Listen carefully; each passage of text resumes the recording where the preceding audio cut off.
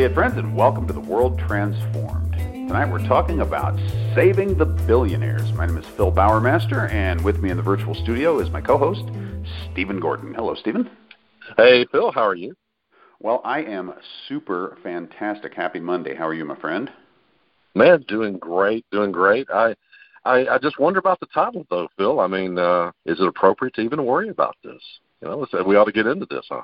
Well, we're going to have to get into it. You know, you're not suggesting my title is clickbait, are you?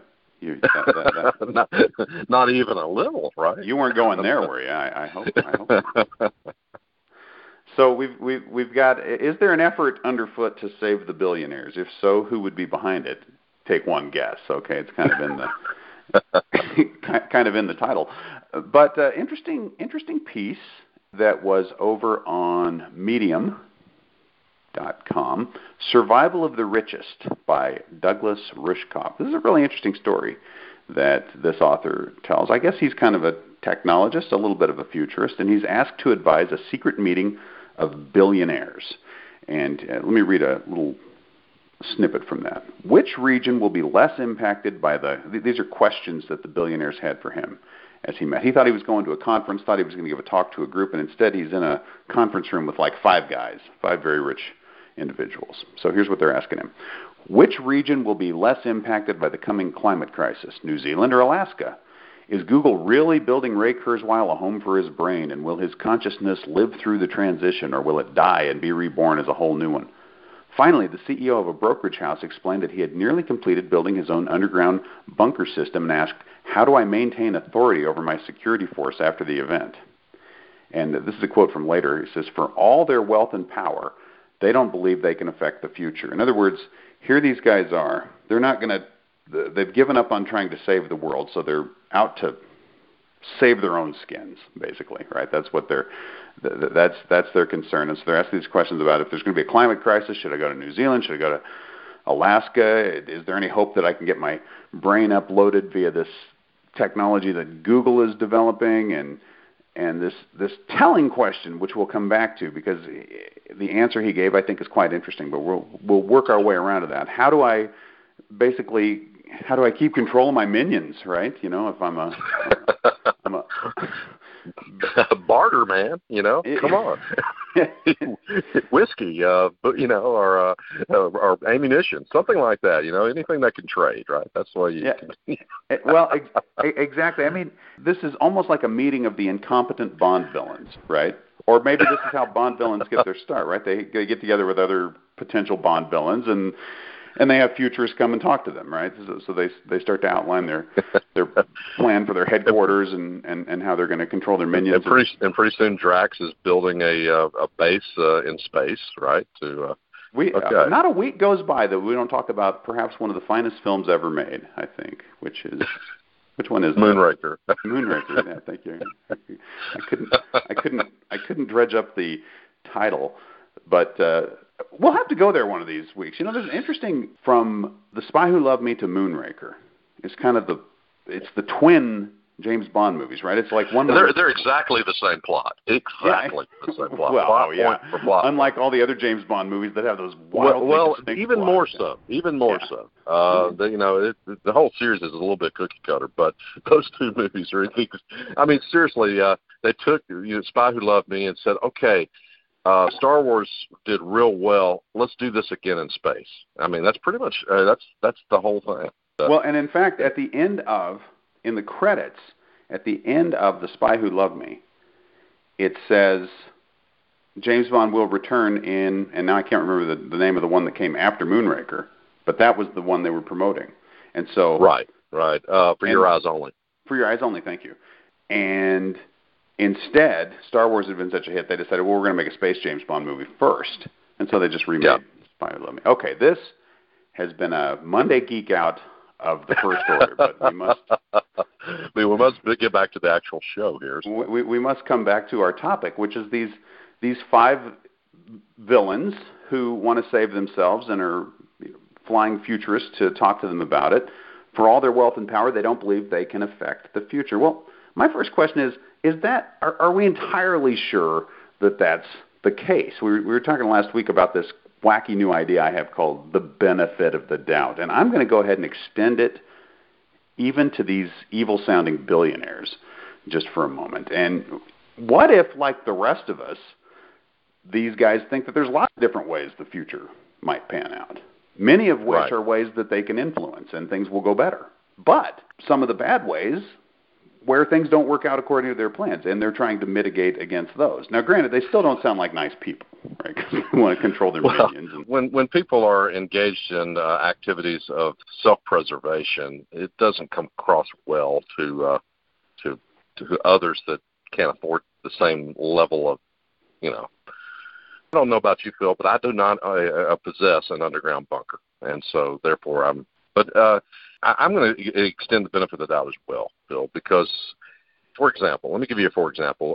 Elon Musk has got like a Mad Max mode on some of his self-driving big rigs that he's attempting to produce, right? Yep. And maybe even doing some of that for some of the Tesla automobiles. Does that mean that he necessarily believes that and what that mode is, it includes like a complete climate isolation of the cab from the other things around it. Does that mean he necessarily believes that everything's going to fall apart? Probably not. Is such a vehicle better suited for driving through an area with a brush fire or something like that? Absolutely. So preparing for the worst sometimes can help you even when the worst doesn't exactly happen. It's just sometimes it's just a kind of a hardening of infrastructure, which is maybe not such a bad idea. Well, I can tell you that in case things, and we'll come back to Elon Musk, because I think obviously he's a person whose name comes up on the show once in a while, and when we talk about billionaires, we usually end up talking about Elon, and he's kind of a major player in this story tonight. But in my home, in my garage, I have long-term food storage to last a certain period of time, and I've got the means of storing water for a certain period of time. In case things ever get really bad, I don't have an underground bunker, but I have those two things, right? Just in case something really horrible happens. Now, when I did that, I was thinking about myself and my family, right? I had no means of doing that for the whole neighborhood. So exactly. In some ways, does that make you a bad person? No, I think that makes your first responsibility is to yourself and your family, and by doing so, if bad things were ever to happen, and you're not one of the starving or dying of thirst people, you're in better position to help others anyway. So, does that make you bad? No, it doesn't at all. Yeah, and trying to survive isn't necessarily bad. And no, it's kind of what humanity has done. Yeah, and I hope anyone who's listened to the show knows that I haven't given up on the future just because I'm also preparing for something bad that might happen, right? That those two things don't necessarily go together. I can think that the future is going to be pretty cool and still have a just-in-case option, which maybe that's what these guys are working on. I just throw that out there. Maybe it's just maybe they think we ultimately get to something great, but it might be a bumpy ride. And they're just, So we're throwing the benefit of the doubt even towards billionaires. That's how generous we are. That's how soft we've become in our old age, Stephen. That we're even being nice to billionaires. So let's read a bit more. This gets interesting. So our author here, he says, there's nothing wrong with madly optimistic appraisals of how technology might benefit human society, but the current drive for a post-human utopia is something else. It's less a vision for the wholesale migration of humanity to a new state of being than a quest to transcend all that is human, the body, interdependence, compassion, vulnerability, and complexity. As technology philosophers have been pointing out for years now, the transhumanist vision too easily reduces all of reality to data, concluding that humans are nothing but information. He's got this in quotes. Humans are nothing but information processing objects. I don't know who he's quoting. I don't know. I just copied. Yeah, that doesn't sound like a real quote, does it? I've never heard a transhumanist say that. I can imagine some of them saying it, but I don't know. I don't know who in particular he has in mind. I think this is an awfully sweeping statement, but he may be onto something here. Okay, I'll give him the benefit of the doubt here. Now, just for a moment, because definitely there are a lot of transhumanists who look at being human as just this set of limitations that we have to overcome, right? That they don't necessarily put a lot of value on what we currently are. And I think that raises the question of, well, is human ever a thing that even conceptually we would want to stop being? I don't. No matter how transhuman I ever become in my craziest fantasies, I still want to be human. You know what I'm saying? So there is just this concept of what it even means to be. You want the emphasis to be on the second half of that compound word, right? Transhuman. Well, exactly. I think a transhuman is a human. A posthuman is a posthuman a human? You know, and if not, what are they? Right? So if we go fully digital, and let's just talk about this for a minute, because we tend to say, hey, if we could just digitize, then it's the same thing, only digital. And it sounds great. You know, we're in a fully immersive virtual reality, but it's just the same as the real world, or it's good enough, and the life you're living could be really awesome just inside that virtual reality. Or there's this digital version of you running, and it's effectively you, because they've copied all the important stuff, and that's you. But you think about the shows we've done over even just the last few weeks, talking about the impact that phones we carry around or social media that we participate in, how profoundly those have changed human interaction and how profoundly those have affected people's lives. And that's just technology that we're using externally, right? If those technologies can have that kind of impact on us, can we have any idea what it would do to us to get that fully immersed into digital technology? Not even all the way uploaded, but just even a step or two from where we are right now, right? It seems to me that there really are big risks there around society and around the value and, quality of human life that are in play when we talk about moving ahead with these technologies. Does that mean I don't want to? No, it doesn't mean that. Obviously, I'm kind of a fan of technology, but there's something there. I think that those of us who are enthusiastic about these things tend to gloss over just how risky a proposition this might be. I don't know. What do you think? I think it's possible to be excited about the possibilities of the future and still go, you know what, guys, maybe we take baby steps in these directions, because we don't want to lose something that's vital to our humanity. And it's quite possible that you don't realize how important it was to us before it's gone. I don't know. Let me just kind of give an example. Let's say you're a parent that's concerned about your child going off to do something. Nowadays, you might say, well, this 18, 19-year-old, they're nominally an adult, but let's have I put an app on their phone. I can see real time where they're at. That's a very different experience when a child goes off that way, right? You can literally follow them on a moving map and, check in with them and the things like that moment by moment as they drive, right? Versus the experience we had, Phil, when you left home for the first time. I mean, you pretty much probably called, once during the first week, right, to let them know that you made it to your college or whatever it was that you were doing then, right? Yeah, every call began with my mom saying, "Why haven't you called?" Right? I mean, it was exactly. Yeah. Well, Mom, I called an hour ago. But I am calling now. You understand? Growing up is a different experience now, right? I mean, it's a different experience now. And is growing up important enough? Is that an important enough thing that if we lose something in the cutting of the apron strings, the cutting of the umbilical cord, whatever, right? Does that mean that people don't grow up quite the same way that they used to? There's arguments to be made there. Do we lose something vital in that now, we can helicopter parent until someone's in their 30s? Exactly. as long as you're able to connect and they haven't shut you off, you can exactly. You can push right on. It's true. That's a great example. I know it's relevant to your life. What you're experiencing. Exactly. It's something I've had to think about recently. But being a parent of kids that age. So anyway, but it's a good example of how, and you think about it. There's nothing better than that, than the concern a parent has for their kid, and technology that enables that is awesome. Well, great. Technology that lets me take better care of my family, perfect. Lets me stay better in tune with my kids, awesome. But you're right.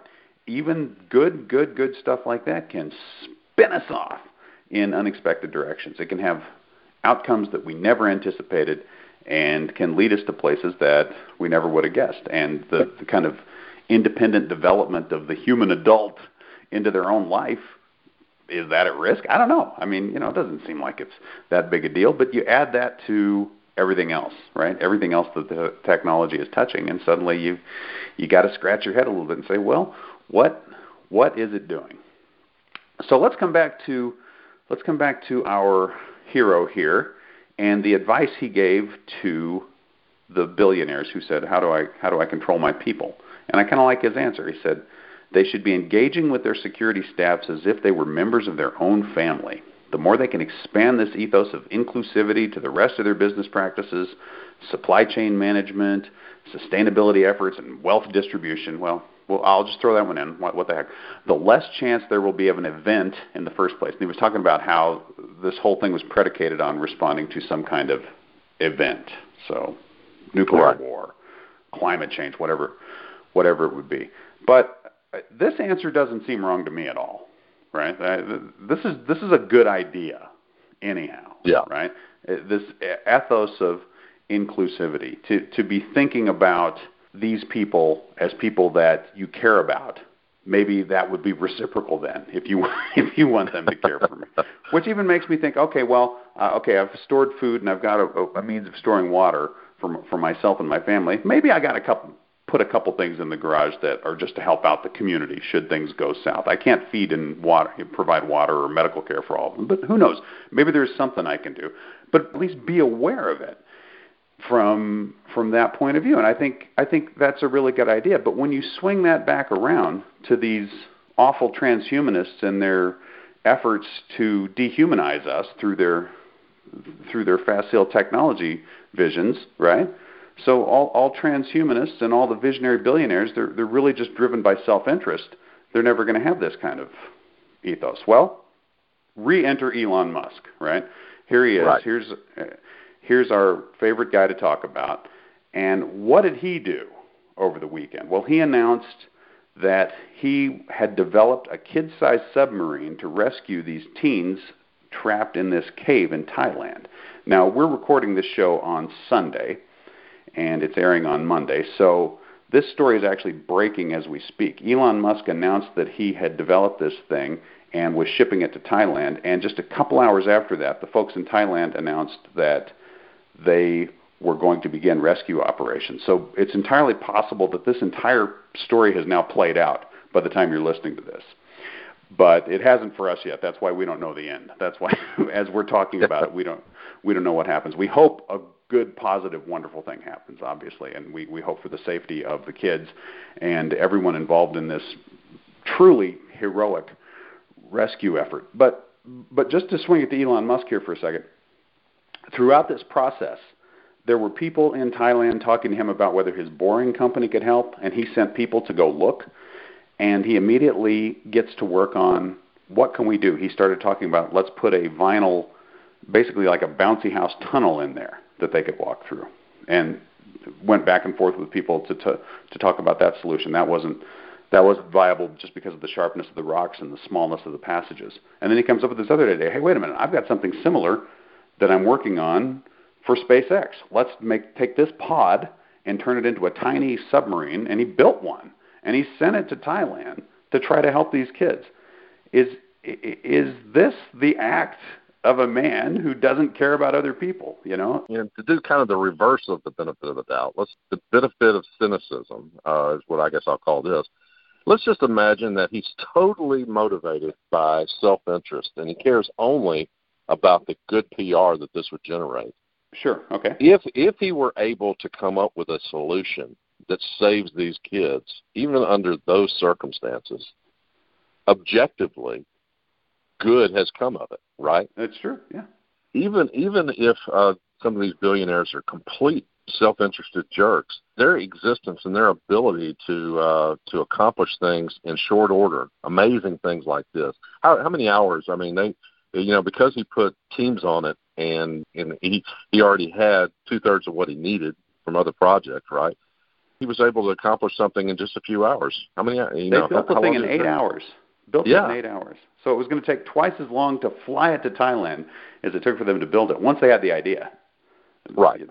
The trick was, he's probably had people sitting around the clock brainstorming different solutions since this thing broke. And I think you're right. To pull it back around, do I think that that's Elon Musk, that he's a complete self-interested jerk? No, I really don't. I think that he's a mixture of self-interest and he's like the rest of us. He thinks about others, and he also thinks a lot about himself. And he's imperfect, and he's just a human being.